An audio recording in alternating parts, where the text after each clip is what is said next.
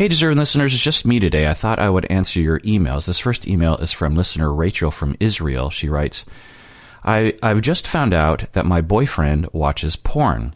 What does this mean? I don't feel particularly hurt by it, but should I? We very much love each other, and he told me he only watches porn when we don't do sex for a while. For example, when I'm on my period, we sometimes don't do it for a week. End of email.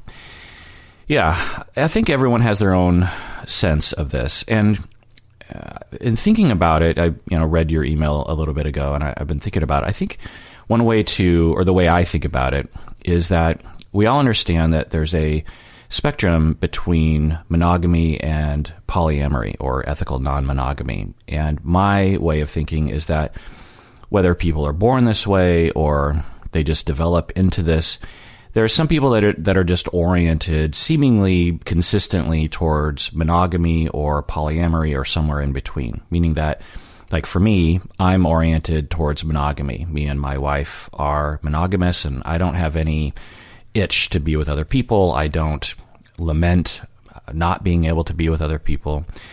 Is that an orientation? Is it in my DNA? Is it just my life choices? Who knows? But I'm very content, and looking out, throughout my life, I've been, very much oriented towards monogamy. And so other people are oriented towards polyamory, meaning that they want to be with many people, or two or more. And when they're in a monogamous relationship, for the most part, it's rough on them. And although they're getting some of their needs met, they're not getting all their needs met. And so in the same way with pornography, that for some people, they seem to be, whether it's an orientation or the way they developed or their values or whatever, that if their partner, and there's a spectrum from watching pornography with your partner actively, and both partners watch pornography on their own and with their partner, and there's celebration of that, and they're totally fine with it. On the other end of the spectrum, you have people who are 100% against it. And I'm not talking about the value or the morality of porn, which I'll get into in a second, but I'm talking about, whether the industry is ethical or not. What I'm talking about is whether it's okay with you that your partner looks at those kinds of things, whether it's pictures or videos or whatever. And for those people who are very much against it, their primary pain is that when they think about their partner looking at and lusting after other people, it threatens their attachment, and it threatens their self-esteem, which is totally fine. I'm not going to stigmatize that at all. In sex-positive circles, sometimes that can be stigmatized as limiting and backward in some ways, and I don't believe that. I think it's fine if that's what you believe, and you shouldn't be forced to change your mind. And of course, there's everything in between, where some people are okay with some porn some of the time, or particular kinds of porn. I've talked with couples where the wife is, say, Asian, and she doesn't want her white husband to look at Asian porn. He can look at porn of any other ethnicity, but just not Asian, because she wants to be seen as the only Asian woman in his life, or it just feels weird to be looking at Asian, pornography actresses or something, actors. That's not a real example for my practice, but it's close to an example that I worked with. And so there's a lot of things in between. There's, don't ask, don't tell. There's ask and tell. There's various different policies that I think, given your development, given your makeup, your values, your lifestyle, your attachment style, for example, you can determine that. And I've worked with a lot of individuals and couples on this issue. It's worth exploring. As an asterisk, people will sometimes email in and say to me that I should be speaking out more against porn. And of course, there are truly evil aspects to the pornography industry, meaning that there are literal sex slaves and sex trafficking that is occurring to these, quote unquote performers, but they're, essentially slaves. And they might be in the United States, they might be in another country, because that's the thing about pornography is it's on the internet. And so anyone in any country can put something up on the internet and sell it. And there's a lot of money in it, particularly if you're in a developing country, because you can charge developed nations prices and make a lot of money relative to what you would get at a regular job in your community in a third world country. And so the incentives are there, the economics are there to exploit. And if you don't have regulations and laws and avenues that, what am I looking for? Exploited. If you don't have avenues for exploited individuals to seek justice and safety, then it perpetuates this harm to people, and that's absolutely happening. It's happening right now. I don't know the stats. It might even be increasing because pornography money is, always increasing over time. So there's that. Absolutely. Having said that, there is plenty of pornography that is completely ethically made, meaning that everyone is doing it voluntarily.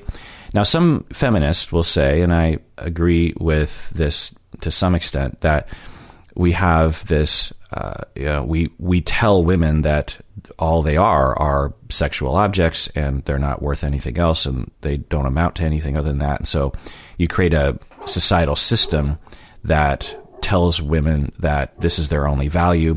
And by the way, you're also you're told that you're degrading yourself by doing that. So there's all these messages. Then, of course, you create this whole industry where men are paying to exploit women. There's an aspect of that too, where, so we don't have to include straight up sex slavery and sex trafficking, human trafficking, to point at unethical, practices or elements within the industry. Having said all that, there are plenty of pornography producers that are completely, under any metric, ethical and empowering and within the control of the performers, more so every day with OnlyFans and other kinds of outlets where it's essentially, direct from performer to customer, and you don't have to go through a middle person or someone who can exploit you.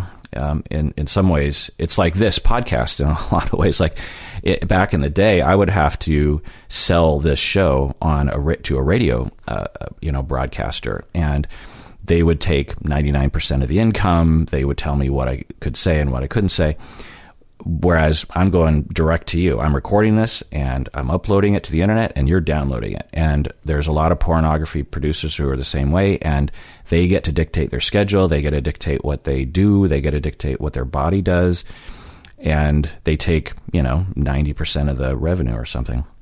So there's that. And there's also corporation level pornography that is also ethical and run by people of various genders, not just men, not just women, but also trans and other folks. So it's a diverse industry. In the same way, and the problem though is that we have a society, and societies around the world are, puritanical or Victorian or, anti-sex or something. And so I find that the discourse around pornography tends to be pretty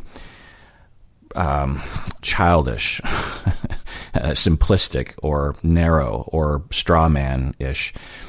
It's similar to, there's a lot of industries like this, like the textile or garment industry, clothes industry. There are shoes and shirts and pants that you can buy that are absolutely being made by exploited labor. And when you buy a shirt from, the Gap or Nordstrom or something, and you're wearing it around town and someone says, like, who made that shirt? And you're like, oh, it's from the Gap. And they're like, well, the Gap exploits sweatshop individuals in, poor communities in, Asia, East Asia. And you would say, oh, really? And you wouldn't know, you wouldn't feel, I would hope that you wouldn't feel horrible about yourself. I would hope that you'd be like, oh, I didn't know that. How was I supposed to know that? Because the governments, we rely on government to look into this sort of thing. And I suppose the media, to inform the government and to have regulations around those things, where your government says we literally will not import garments that are made from exploited workers. We're just not going to do that. And so as consumers, we can't investigate every single thing that we buy. That's just not humanly possible in today's global market. So we have governments that do that for us. And pornography should be the same way. And we're heading in that direction. But because we have such a puritanical society and government, there's not a lot of discussion around labor rights and safety and non-exploitation. It's similar to sex work, right? It's just like it's this off the grid to some extent. Now, I know some people will say, no, pornography is definitely on the grid in the United States, and it very much can be. There's certainly a lot of it that is, but when you talk about the global market, then you're talking, very much off the grid to some extent. Anyway. So, but when it comes to pornography discussions, people will say you shouldn't consume pornography because of these incidents of exploitation, and you should just completely not consume any of it. As if it'd be the same thing to say, because there are exploitation of workers on garments and clothes, you should not buy any clothes ever. You should grow your own clothes, or only buy clothes from someone who, you physically saw growing the cotton and making the clothes down the street or something. And we all understand that doesn't make a lot of sense. And so we have to bring it out in the open. We have to start talking about it. We have to start advocating. We have to start putting laws and regulations on, the internet, essentially, and saying, like, unless this pornography is certified, then we're not gonna show it in the United States. And we have plenty of laws that address this sort of thing already. Like, for example, child pornography cannot be seen in the United States. It's illegal. And we could make non-certified, non-exploitative, or we could make non-certified, i.e. exploitative pornography illegal in the United States. But to blame the individual who is on good faith, probably consuming porn, hoping that it is non-exploitative, is there. Now, there's obviously pornography. Pornography is literally everything that is humanly possible, given human bodies and the human mind, is made under the umbrella of pornography. So when some people think about pornography, they think about a particular thing of pornography, and they'll say, well, what about that? What about this disgusting corner of pornography? And sure, there are questionable corners of pornography, but we don't want to paint the entire industry in that way. Research shows that pornography can have some good effects. One, it is pleasurable to people, just like any other entertainment. If people use it for masturbation purposes, there's a lot of health and psychological benefits to masturbation. There can be negative effects, for sure, like anything else. But there's that. It can help people to normalize certain fetishes that they have. There's research that shows that there's a lot of sex shame in our society, and then when they look online and they see people enjoying particular things that they enjoy, they're like, oh, maybe, or they see a community of people enjoying a particular kind of pornography, they're like, oh, I guess I have my people, and that's okay. There's obviously bad parts of porn where it makes certain sexual acts seem extremely normal. There can be pretty aggressive sexual acts, which aren't bad. Some people like aggressive sex, but it can socialize young people to believe that certain things are extremely normal when in fact they're not.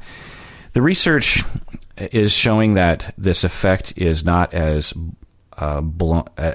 large as what we would think. We have a generation of people in their 20s and 30s right now that grew up with internet porn, and we don't see extremely high rates of sexual, problems with those people. There are things, like you could even say that one of the biggest effects of porn on young people today, people in their 20s, is loneliness. In that if you can get your sexual needs met and all of your social needs met on Instagram and your sexual needs met on the internet with internet porn, then you have less reason to leave the house. And when you have less reason to leave the house, you have more social anxiety, and your friends don't leave the house either. And so everyone's stuck at home and lonely and depressed and anxious, and their life lacks meaning, and they don't have their attachment needs met. So if anything, online pornography, along with every other online, thing that's delivered to humans, absolutely seems to be contributing to the loneliness epidemic around the world, particularly in Western society, because, Western people have just a lot of internet. And, but yeah, obviously there are effects on, and there are, there's research that shows that young people have kind of a twisted view of sexuality. But what seems to be happening is that when these people who were socialized by porn actually start having sex, they kind of iron it out. It's like they might have this weird version, but when they actually start interfacing physically with other people, maybe there's some mistakes that are made early on, but as long as they're kind and exploratory, they eventually find satisfactory sexual lives that don't involve the twisted, distorted view that they internalized growing up. There's also, body shaming that can happen from the consumption of porn, because there are certain exaggerated body parts that will be more prevalent in pornography. Not always, but commonly, that can make people of all genders feel inadequate. And obviously that's not okay, but that is a problem in all print media, in all photoshopped experiences, in movies. Just watch movies and just notice the strangeness of the actors, the how thin they are and how beautiful they are and how wonderful their hair looks all the time and their skin, and so we have a problem in general in all visual media involving human bodies that will privilege others and oppress others. There's also a racism thing in pornography. You could point to that, but again, you could accuse Hollywood of the same thing.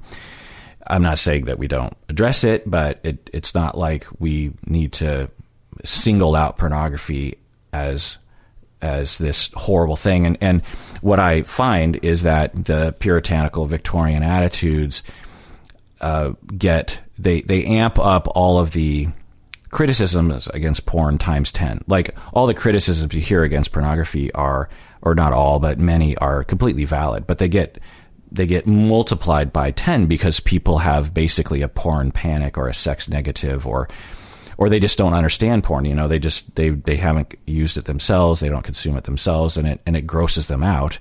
And it's like, okay, don't yuck other people's yum. How about that kind of thing? So, there's a lot to say, and there's a lot of research, and there's a lot of nuances to what I'm saying. But what I'm advocating for is sex positivity, regulations, non-exploitation, power to the performers, don't yuck other people's yum, understanding that there are ethical pornography outlets that are ethically made and not necessarily the stereotypical pornography thing that you might sort of have in your mind if you're not a frequent consumer of pornography. So yeah, that's what I'm saying. All right. So getting to your email, listener Rachel from Israel, you said, just reading it again. I just found out that my boyfriend watches porn. What does it mean? I don't feel particularly hurt, but should I? Well, right. So getting back to what I was saying earlier in terms of there are people on various ends of the spectrum. And what I'll say about that spectrum is, for some people, they haven't really thought about it much, and they've sort of internalized a lot of messages from society, and their knee-jerk reaction to their partner looking at porn or themselves looking at porn isn't really necessarily what they themselves would believe if they took the time to explore. For example, you could grow up in a very fundamentalist family and have a lot of sex negativity and a lot of sort of extreme ideas about all sorts of things, and you get married and you're like completely anti-porn. But then you start to explore things, and I've worked with clients in this situation. You start to explore things, you start to explore general sex positivity, your own sexuality, what sex means to you, and you start to make some personal choices instead of following the indoctrination of your childhood and wherever you were at. And you land somewhere else. Maybe you retain the anti-porn position, but maybe you don't. And so for some people, when I see them in my office, where they are at regarding all sorts of things regarding sex is not where they end up after exploration. And, I allow people to, obviously land wherever they land. I'm not advocating for anything. Like I said earlier, if someone decides that they're anti-porn and we go on an exploration and they retain the anti-porn attitude, I'm 100% behind that. To me, it's all a matter of, did you land on a position from an informed and flexible place? Were you allowed to develop your own ideas about these sorts of things? Of course, that's a fuzzy idea because none of us really have our own ideas. It's all part of society. But, did you have options, and did you voluntarily, with information, with the correct information, make a determination? In the same way that, in my mind, some people are forced into monogamy, for example, when they are oriented towards polyamory. And so we want to allow people to explore that. If they end up landing, with exploration of polyamorous ideas and open relationship, non-monogamous ideas, they're still monogamous after that, then it's like, oh, okay. But you can't, just because someone is monogamous in today's society, you can't know if they're truly monogamous. Whereas if someone is polyamorous, in all likelihood, they absolutely are polyamorously oriented because they had to go against so many things in society. And in a similar way, if someone is anti-porn and they come from an anti-porn culture, you can't know if they're actually anti-porn. And by anti-porn, I mean, they don't want to consume it and they don't want their partner to consume it.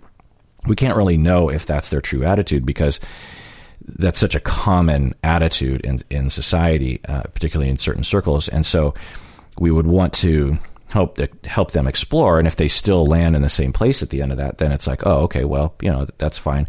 But some people might just believing that because they've been brainwashed, essentially. So for you, Rachel, you're like, my boyfriend watches porn. What does it mean? So I think what you're saying there is that, does it mean that my boyfriend doesn't want to be with me? Not necessarily. It can, for sure, but not, statistically not likely. A lot of people, various genders, look at porn, and it doesn't mean anything in terms of their dedication to their current spouse. It can, but that wouldn't be my first assumption. It can. Sometimes, people will assume, oh, does that mean that I'm not a good lover in bed? No, it can mean that, but that wouldn't be my first assumption. What my first assumption would be is if Rachel came to me as a client and said, my boyfriend watches porn, I just found out, what do I do about it? I just just ask him, just say, what's going on? And as a larger question, let's talk openly about our sexuality and our sex. Are things going well for the two of us? Are there more things we want to do? Is porn a replacement, or is it just an adjunct? One of the things about masturbation, which pornography is often involved with, is that it's often seen as like a secondary or a lesser sexual experience. No, masturbation for some people is not only an equal to in-person sex, but maybe even superior in terms of the enjoyment that one gets out of it. And it's all okay. There's nothing wrong with being like, hey, I like masturbation more than having sex with my spouse.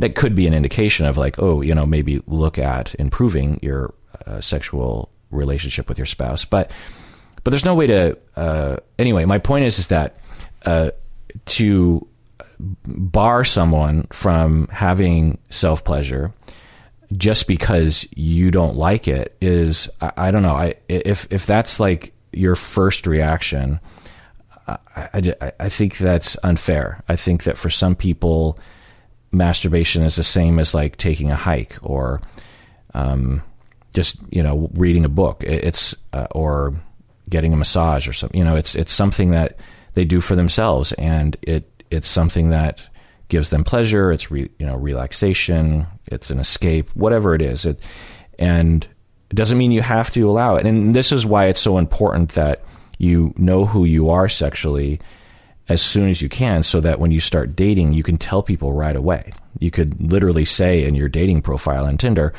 I don't want a partner who watches porn. These are the sorts of things you have to find out. In the same way that you don't, if you're, gay, you don't want to date a heterosexual person and vice versa, right?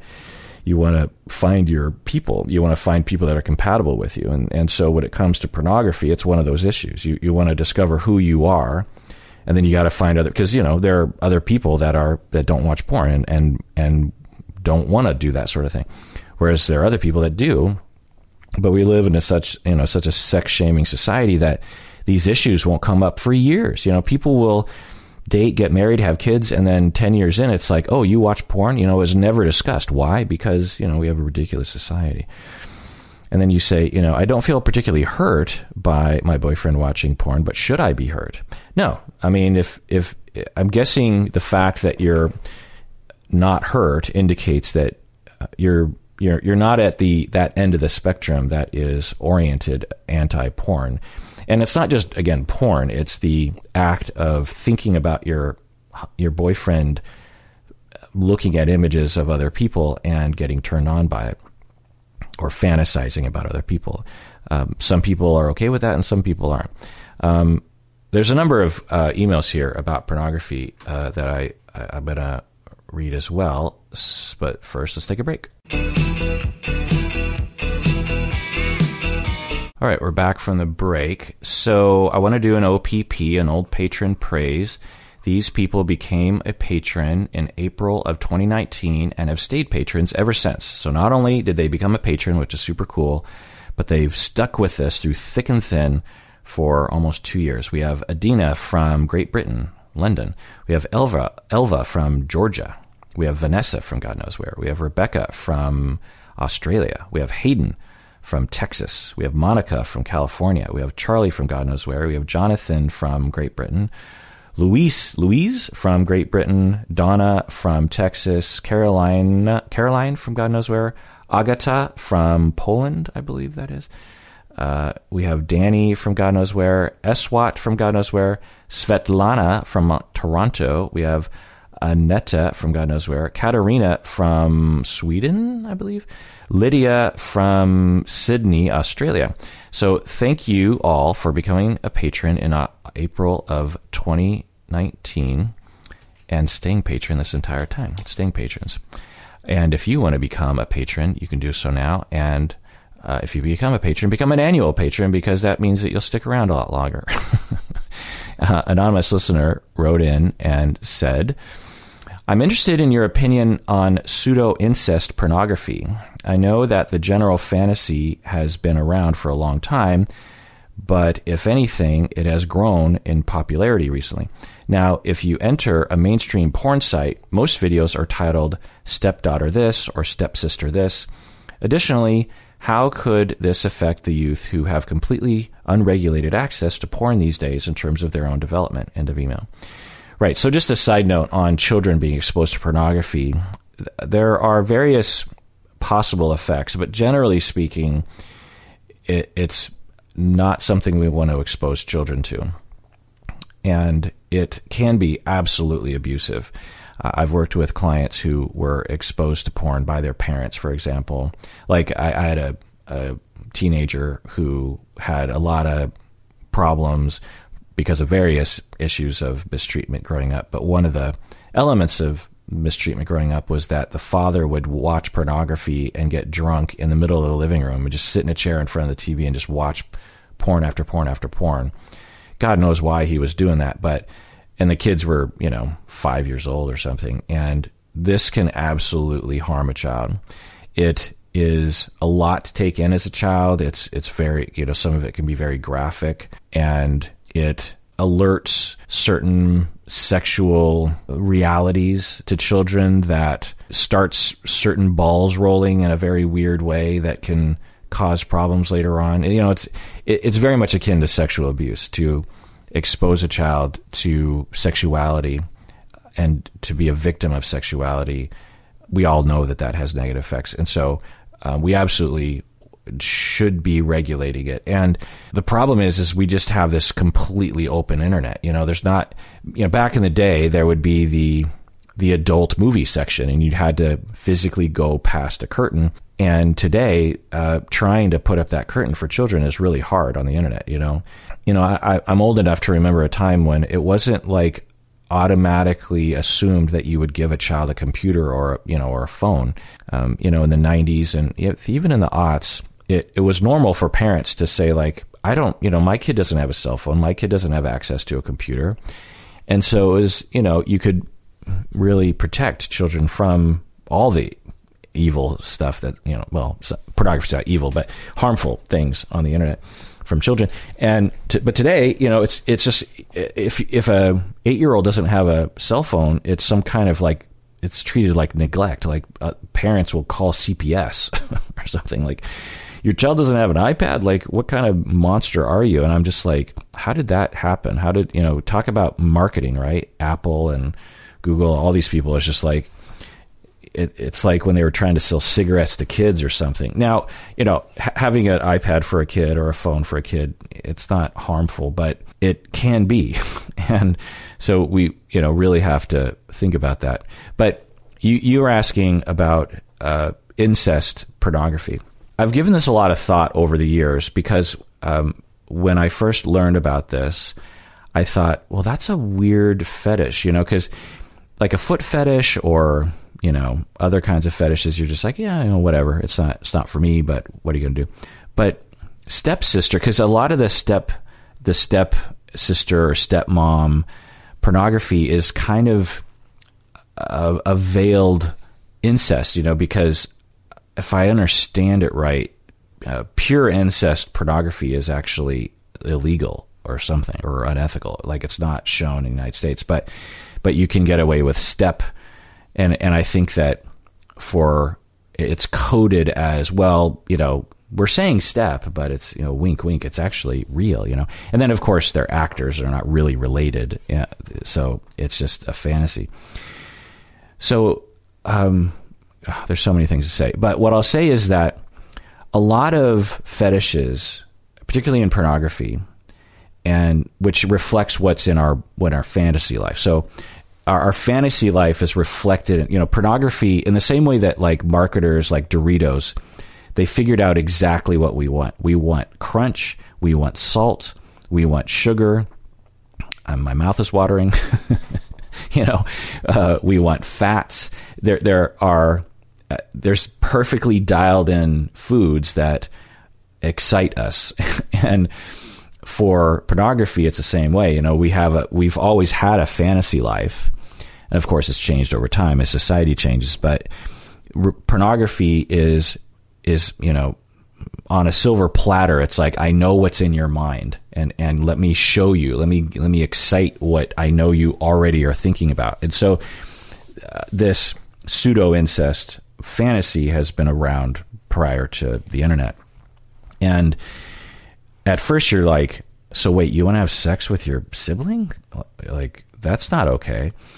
But what it is, and there's a whole category of this on the internet. Like, I've done whole episodes on rape fantasy and how prevalent it is. They've done research, they've asked people, and a pretty good percentage, so I can't remember the exact stat, but 50 maybe plus % of women will report that they fantasize some of the time about rape or coercion in their life. And of course, when you ask them, do you actually want to be assaulted? They'll be like, of course not. So there's a huge difference between fantasy and actually wanting it to happen.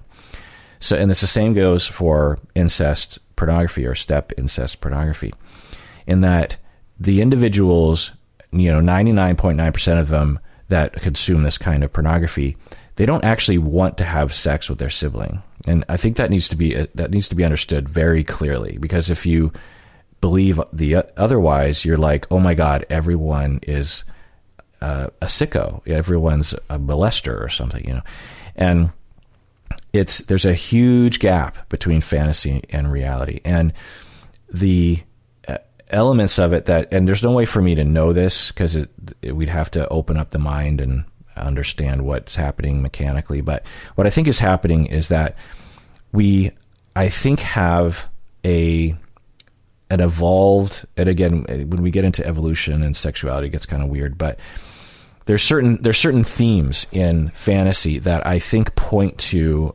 a archetype, if you will, of sexual turn-on that goes back tens of thousands of years. And I think one of the foundational sort of kinks that we have as humans is having sex in a sort of dangerous situation where we might get caught or it's forbidden.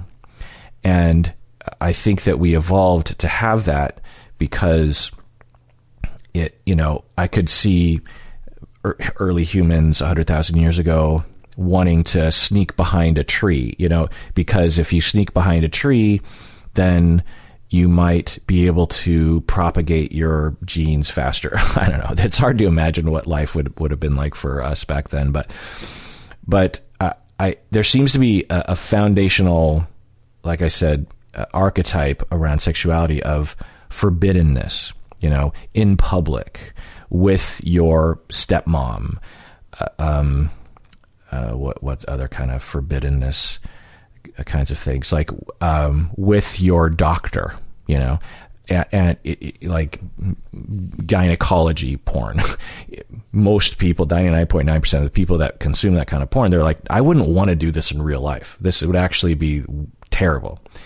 In the same way that I think we have an archetype around submission and domination that obviously gets played out in pornography. Do we actually want to be dominated, and thrown around and controlled? No, but I think it tickles, if you will, this feeling, and I'm sure other scholars who have studied this have articulated better than I am, but the step pornography, I think, tickles this fundamental archetype of forbiddenness that turns people on. So that's my explanation of that. And they've done research on that there's on various different kinks like this, that there's the fantasy and then there's reality. A similar thing along these lines is when people call men daddy, or women, you're a real hot mama, this kind of thing, or baby. Why do we call our, lovers, people we're lusting after, names like baby or babe or mama or papa or daddy? Why do we do this? If an alien came down from outer space, they'd be like, why do you always want to refer to your lovers as parents or your infants? Well, again, we don't want to, when you talk to people who use the word daddy or mama, they'll say, I don't want to have sex with my parents. No, that's absolutely disgusting. There's no way I would want to have, but so why do you call your husband daddy, especially when you're screaming in bed? Why do you do that? Incidentally, sometimes people will call me daddy on the internet.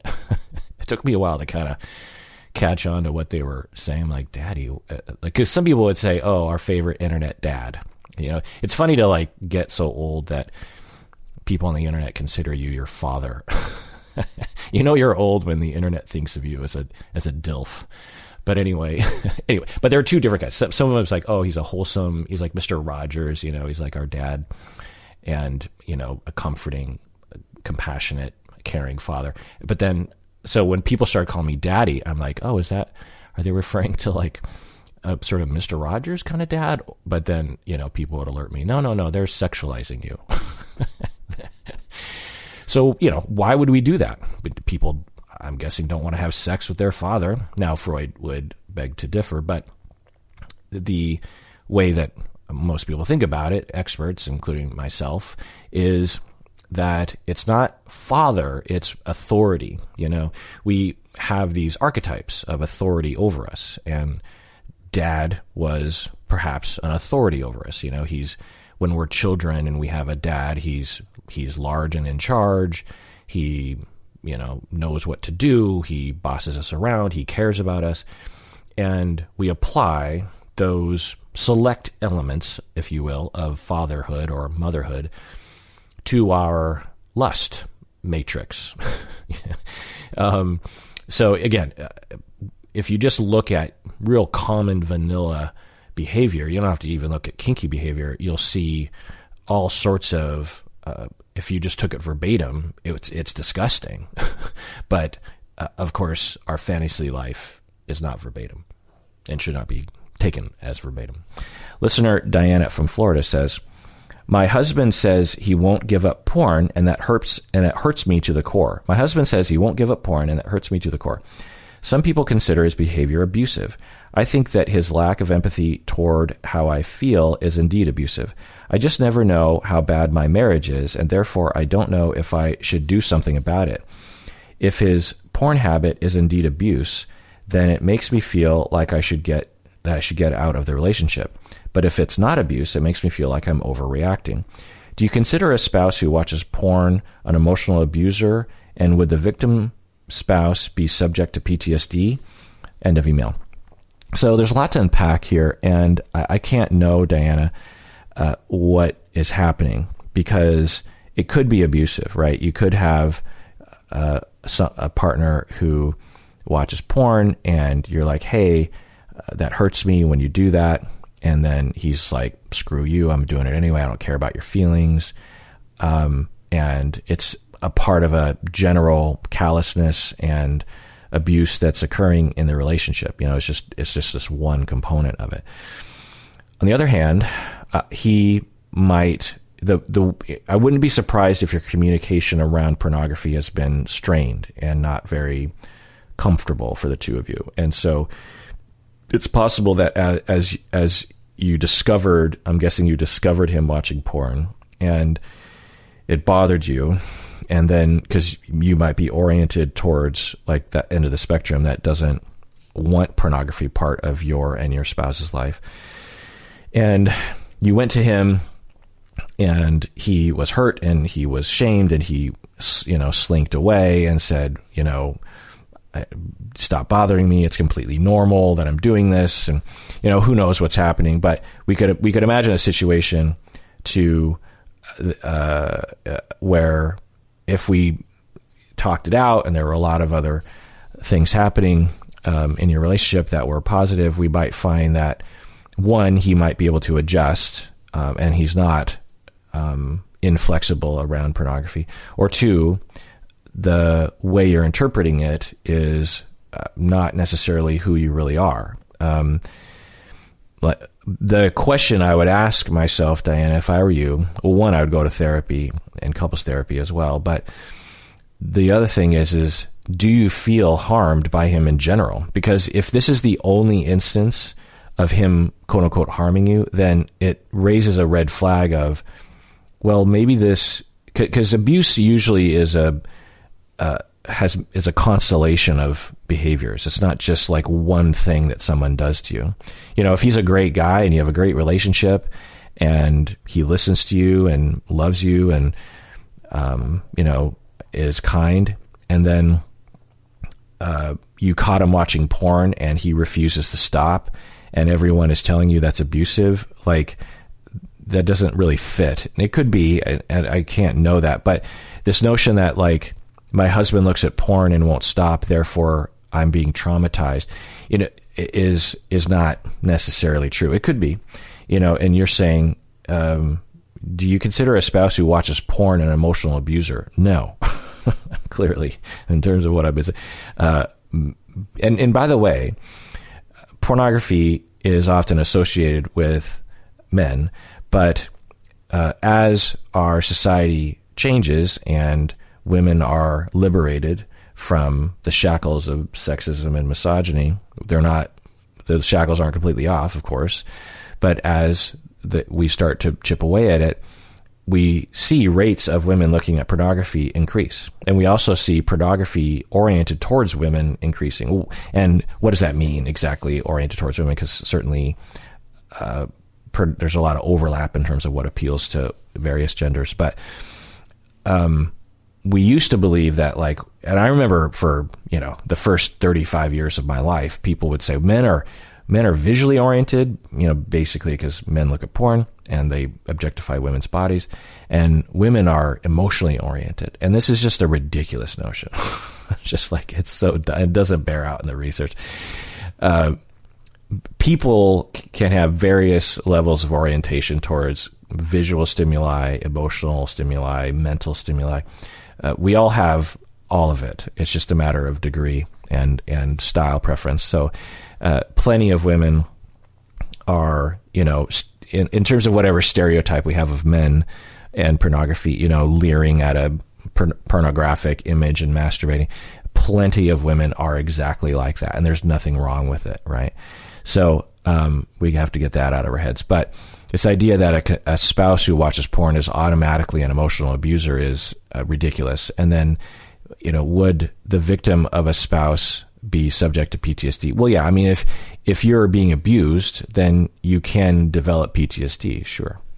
All right, this next email is from anonymous patron. She writes, I was listening to an episode with you and Bob, and you mentioned how filming sex in real life would be very different from pornography. A quick Google search made me realize that is everyone else's opinion as well. I'm confused because this is not my experience at all. I'm a 19-year-old female who has had sex with 5 different people. The first one was twice a day in a long-term relationship where all my needs were met, except I can't orgasm, in the way that we fit well together kink-wise. I like light to moderate BDSM where I am submissive. I also feel tremendous guilt about having any sexual desires, and that is something I'm working on in therapy. Therefore, finding this information amplified my shame feelings by quite a lot. How is real life different from porn? End of email. Yeah, anonymous patron, I'm sorry that, we said that blanket statement. It's ridiculous. And it's something that's commonly, spouted, and as your experience on the internet shows, that this idea of just like, porn is nothing like real sex. And it's like, well, some porn is definitely, well, so one thing we want to say is that there's a lot of variety in porn. And I find that people have, when they think of pornography, there's a stereotype or some kind of quintessential pornography image that kind of pops in their head. And I think everyone has a different version of that. But I think what people are usually talking about when they're saying sex is nothing like, real sex is nothing like porn, what they're saying is like, there's a certain common pornography style where you have an extremely tatted up dude who's like just bulging with muscles, and he's got a large member, and he is aggressively pounding is probably the best word for it. And there's, choking and, not like severe choking, but, there's slapping and hair pulling and what I think people are saying, they're thinking of stuff like that, something in that sort of general ballpark. And they're saying, if you're 16 and you're venturing on your first sexual experience, don't reference that. Don't try to do that. Like, just take it easy the first, get to know yourself. Like, don't, and many women will report, like, they can tell the difference between a dude who has no idea what sex really is and a dude who has watched way too much porn. There's certain things that people will do, and I'm guessing of any gender, really, that certain things that people will do that show that they haven't gotten to know, like, their true rhythm sexually. Having said all that, are there super tatted up, bulgy, large-membered dudes who like to pound, and, women who like to be pounded in that choky, slappy, hair-pully way? Absolutely. So the stuff we see in porn does happen in real life. Absolutely. So the blanket statement that me and Bob and I must have said was just like, well, sex isn't like porn, is ignorant and simplistic. So we need a more nuanced way of having that sentiment, because I think the sentiment is good.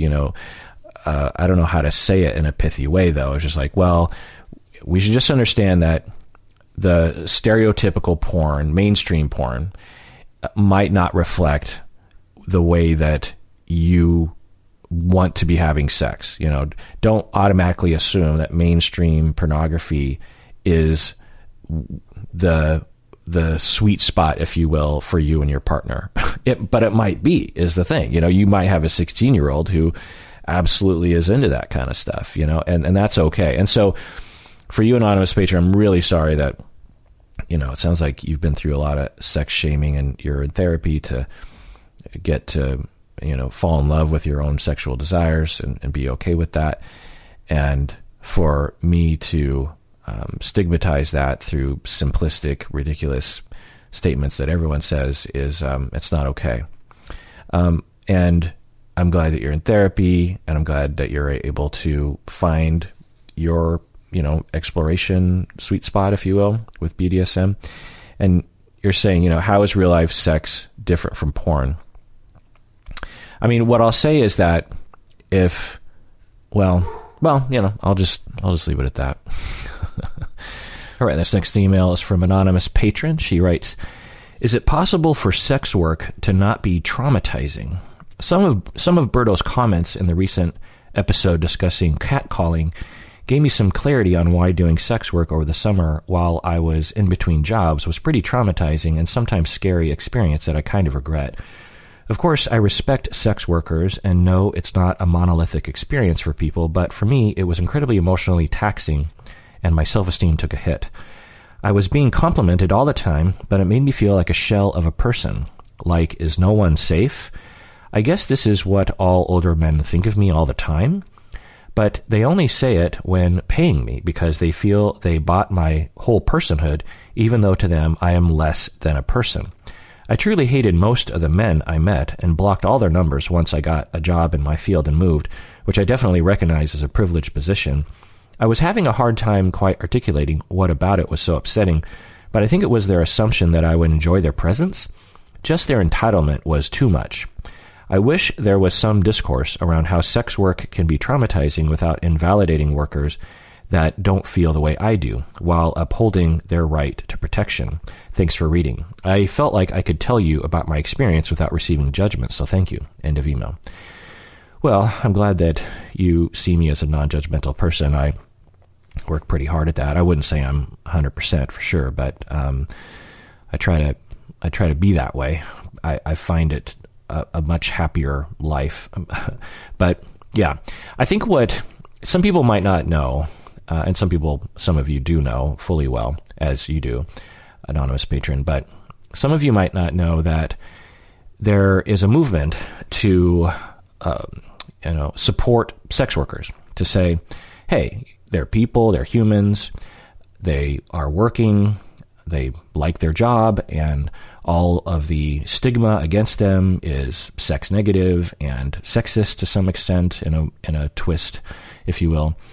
And to speak ill of sex work, or to, point out, because in the old days, or continuing today, when you are in the sort of vanilla mainstream discourse around sex work, it's all like religious and, oh, that's gross, and those women are disgusting, and they're all like crack addicts, and, they're degrading themselves, and, all that kind of talk, which I'm sure you're quite familiar with. Well, there's a pushback against that.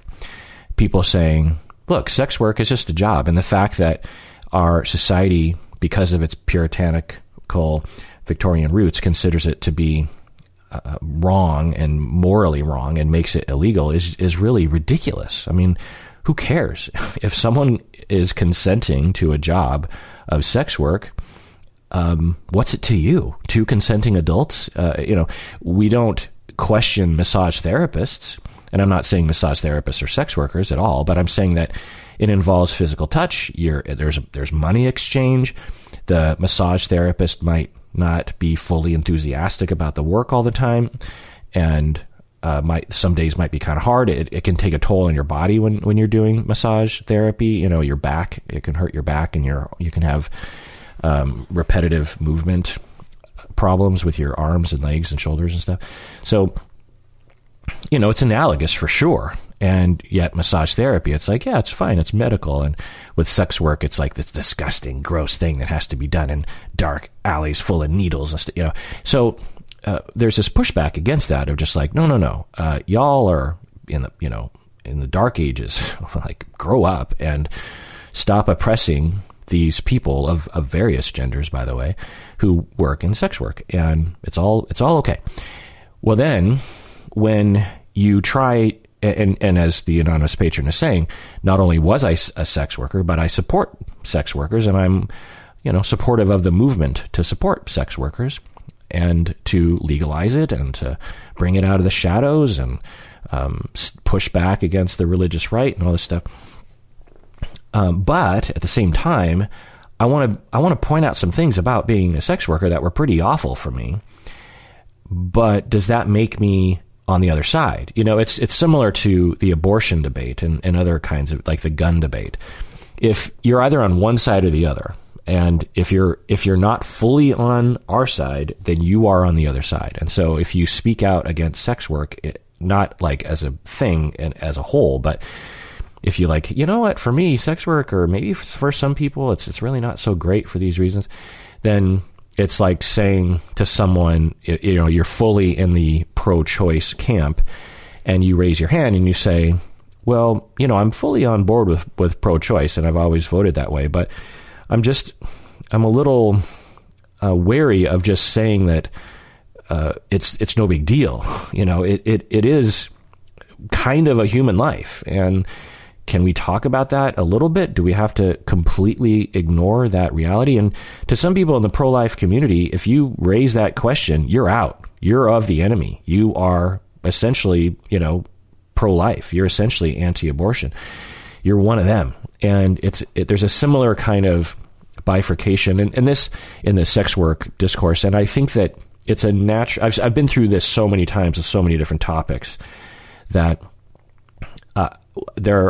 it's a phase that whenever there's liberation, whenever there's progress, whenever there's, heading towards progressive movements, there's always phases to it. And this is one of the phases when there's I don't know how to call it, but I'm sure that academics have some kind of term for it, but there's an in-group, out-group thing that forms where the in-group of the progressives, they find each other amongst a majority of out-group people.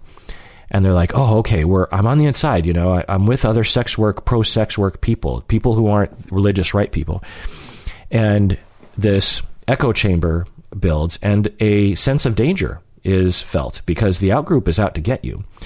And so if you do not toe the line, if you have any diverging attitudes of the mainstream of the in-group, then you're a threat, and it's scary. The nuances can only be tolerated when they feel safe. And if we want to eliminate kind of black and white thinking in a variety of topics in our society, whether it's race or sex or abortion or whatever, we need to first address the mainstream. If we push back on the puritanical Victorian people, then the sex worker in-group won't be so important for them to have these kind of black and white attitudes about these policies or, intolerance of nuance within their own in-group, because they're legitimately terrified of being dismantled by the majority and by the patriarchy. So,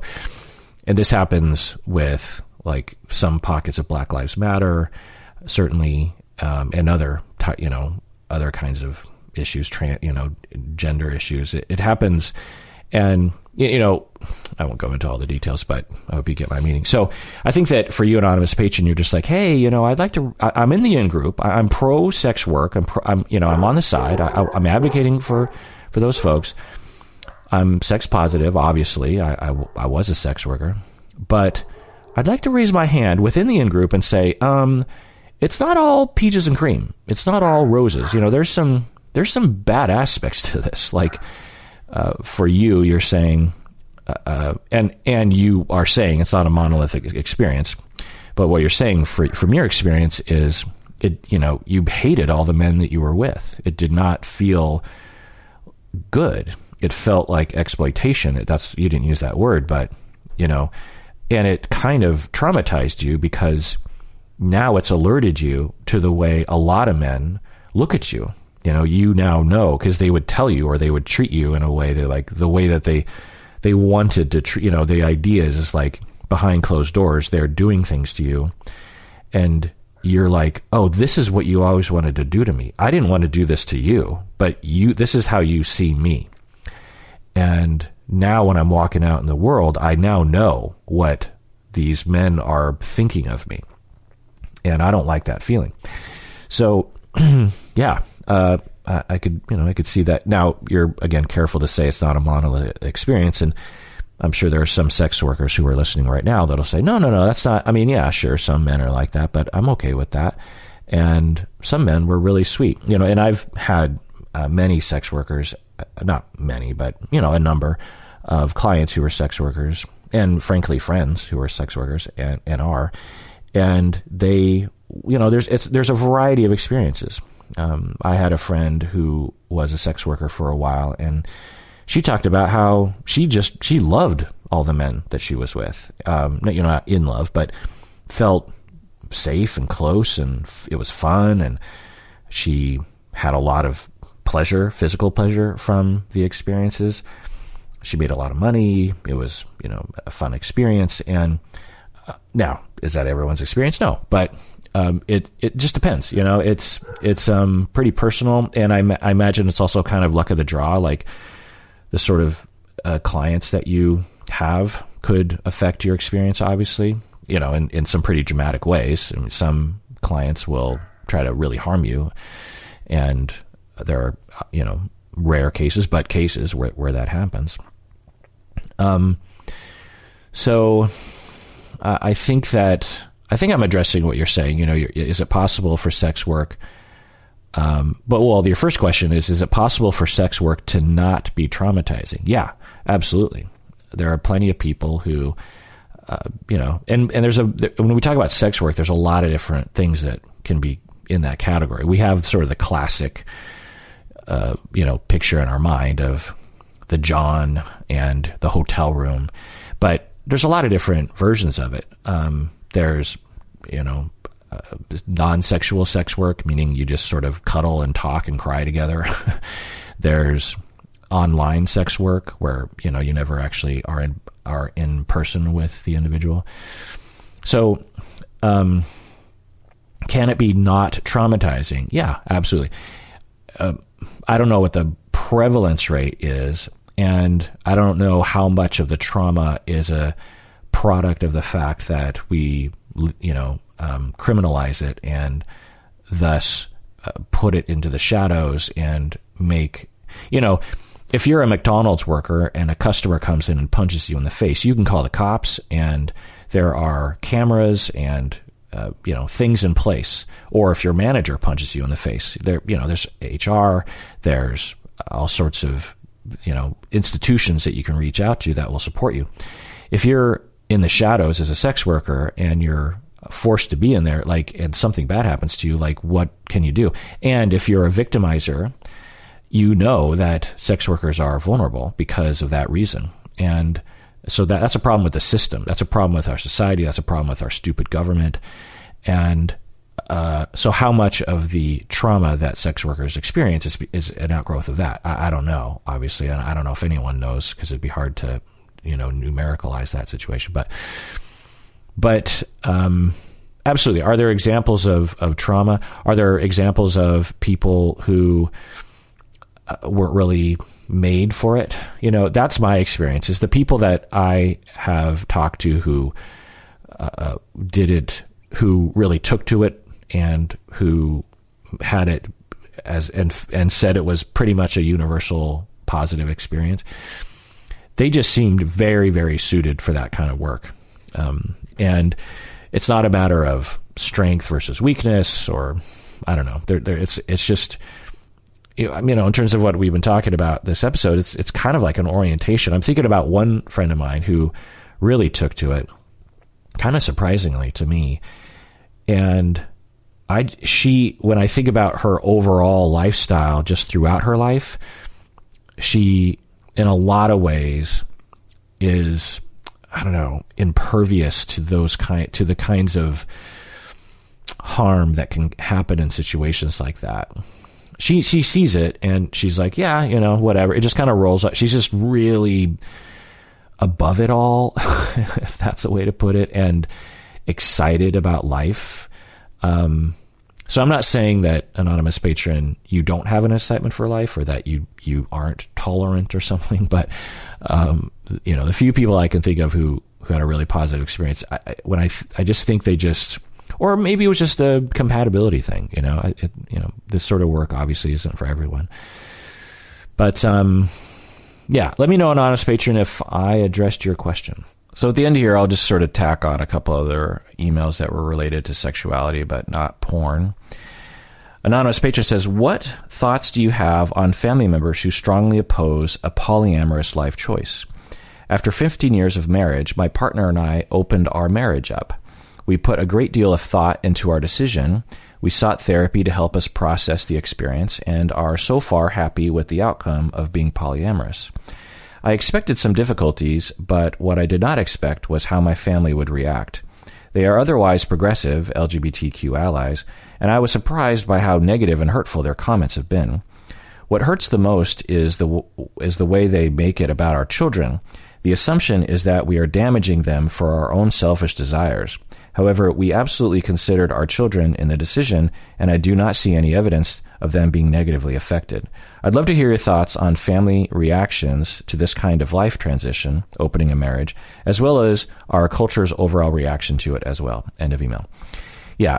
So, anonymous patron, polyamory rubs people wrong in so many ways that it's absolutely expected that people would have a negative reaction, not only family members, but also society.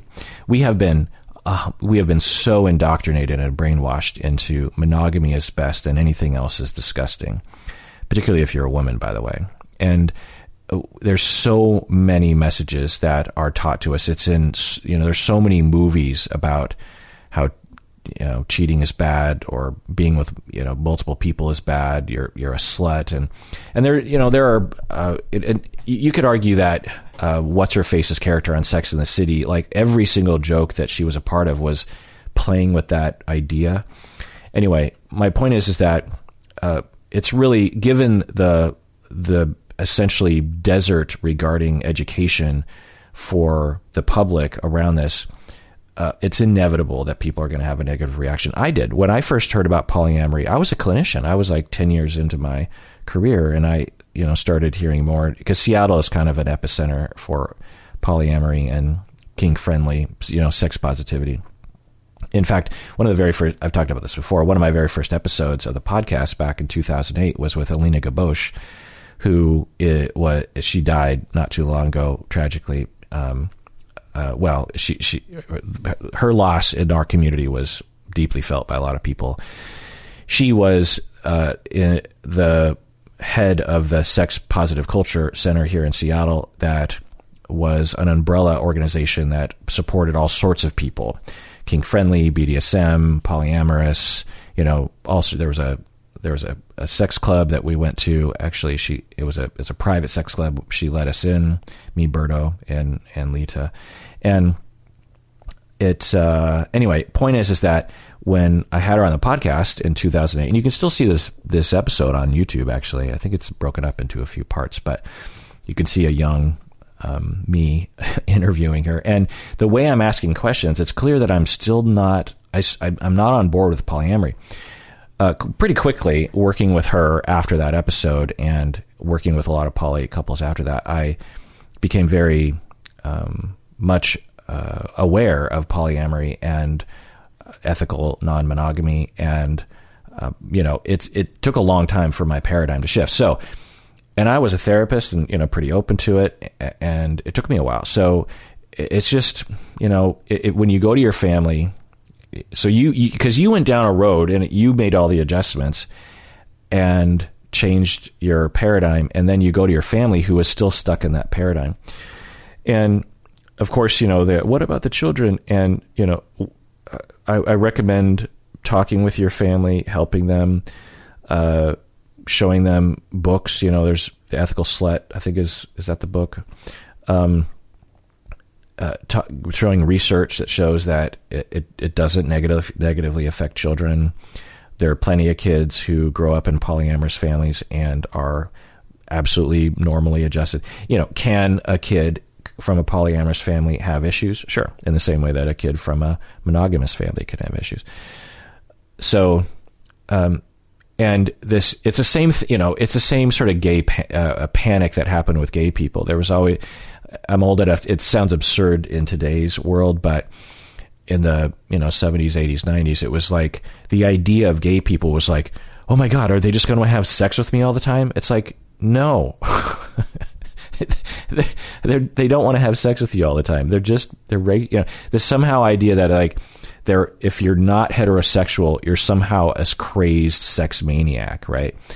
And you have to disabuse people of that idea. There's this idea that polyamorous people are crazed sex addicts. And it's like, no, they have sex at the same rate as everyone else. Like, once a week, or I don't know what the average is. And, they put their pants on one leg at a time. They have all the same issues. They just happen to be involved in multiple relationships. They have perhaps a primary relationship and then two secondary and then like 3 tertiary or something. So it, helping to normalize it, bring it down to earth, help people understand, is, it's a lot of work. There's more and more resources coming out. I'm guessing there's a fair amount of YouTube channels that you could point people in. So, I sympathize with what you're going through, Anonymous Patron. I wish you didn't have to do that. I wish you didn't have to inform everyone. I wish you didn't have to deal with the oppression and the ridiculousness of your society and your family. But that's just the way it's going to be until we change things. And I don't see a tremendous movement around this. I don't know if in my lifetime I'll see the same progression in our society as we did with gay people. I with gay people growing up, it was totally in the closet and barely anyone supported gay marriage, to now a majority of Americans, including conservatives, supporting gay marriage, right? So will I see that same progression when it comes to polyamory? Somehow I doubt it. So, because I think monogamy is even more fundamental to our society than heterosexuality. And I think that's borne out in the fact that we're still kind of in the dark ages in our society when it comes to attitudes about polyamory. So, and it messes with like our legal understanding of marriage. Because like, what if you allowed people to marry 10 people? What if you allowed, one person to marry 10 people and then all those 10 people are married to 10 people? Well, how do you figure out the heir? Who do you call when someone dies? It creates this chaos, legally speaking, that I think our society will have a really hard time adjusting to. So, and ideas about parenting, like for gay couples, it was an adjustment, but for many people, they could sort of go, well, there's still 2 parents, right? It's like there's 2 dads or 2 mommies.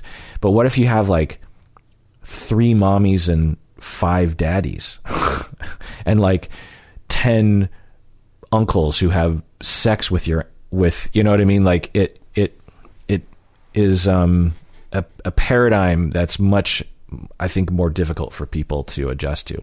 I've made that adjustment. It's not impossible. Many people have. You have, anonymous patron, but I think it's harder for people. But we'll see. There's definitely more. When in the 90s, for polyamory was completely underground, and now it's pretty mainstream in certain circles, to the point where you can go on dating websites and you can click polyamory as one of your things, and that's been around for 15 years as far as I know. Mainstream dating sites will be like that as far as I know. But yeah, last question here. Listener Drew from Victoria, British Columbia says, I'm wondering if you think it is helpful or hurtful to allow long-distance partners to hook up with the other sex while they are away from you to meet their physical needs, or if it would be enough to just allow them to cuddle and perform other non-sexual acts that would give them the same feeling of warmth. End of email. So this is a polyamorous kind of question, listener Drew. What you're saying is, in a long-distance relationship, you and your partner are lonely, and you don't have any physical warmth in your life, and you're like, well, maybe just allow some minor hookups with other people to get your needs met, while emotionally you're still dedicated to each other. This is absolutely a polyamorous question, and you have to ask yourself, the two of you, are you on the polyamory spectrum, or are you monogamously oriented? For the truly monogamously oriented, this would be intolerable. It would hurt too much to have their partner, or even themselves, quote unquote, taint their relationship with other involvements.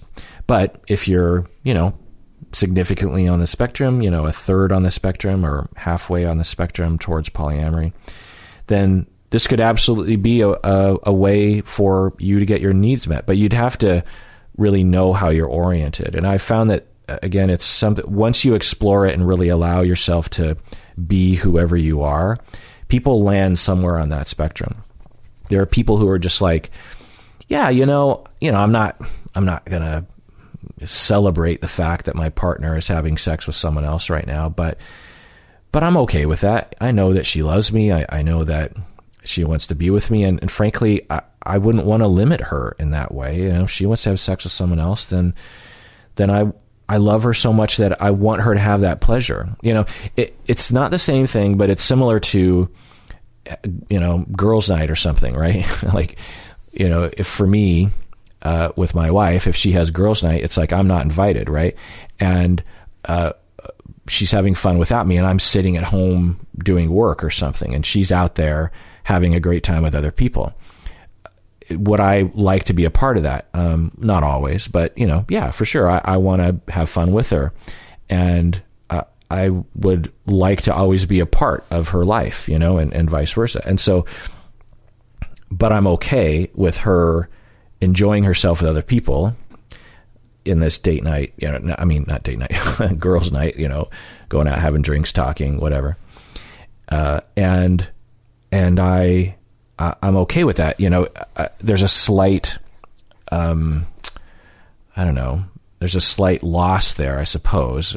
It's not really that big, but you could imagine it's a similar thing of just like, I don't want to limit my partner if you're but I'm monogamously oriented, so I wouldn't want my partner, Stacy, to be with other people sexually.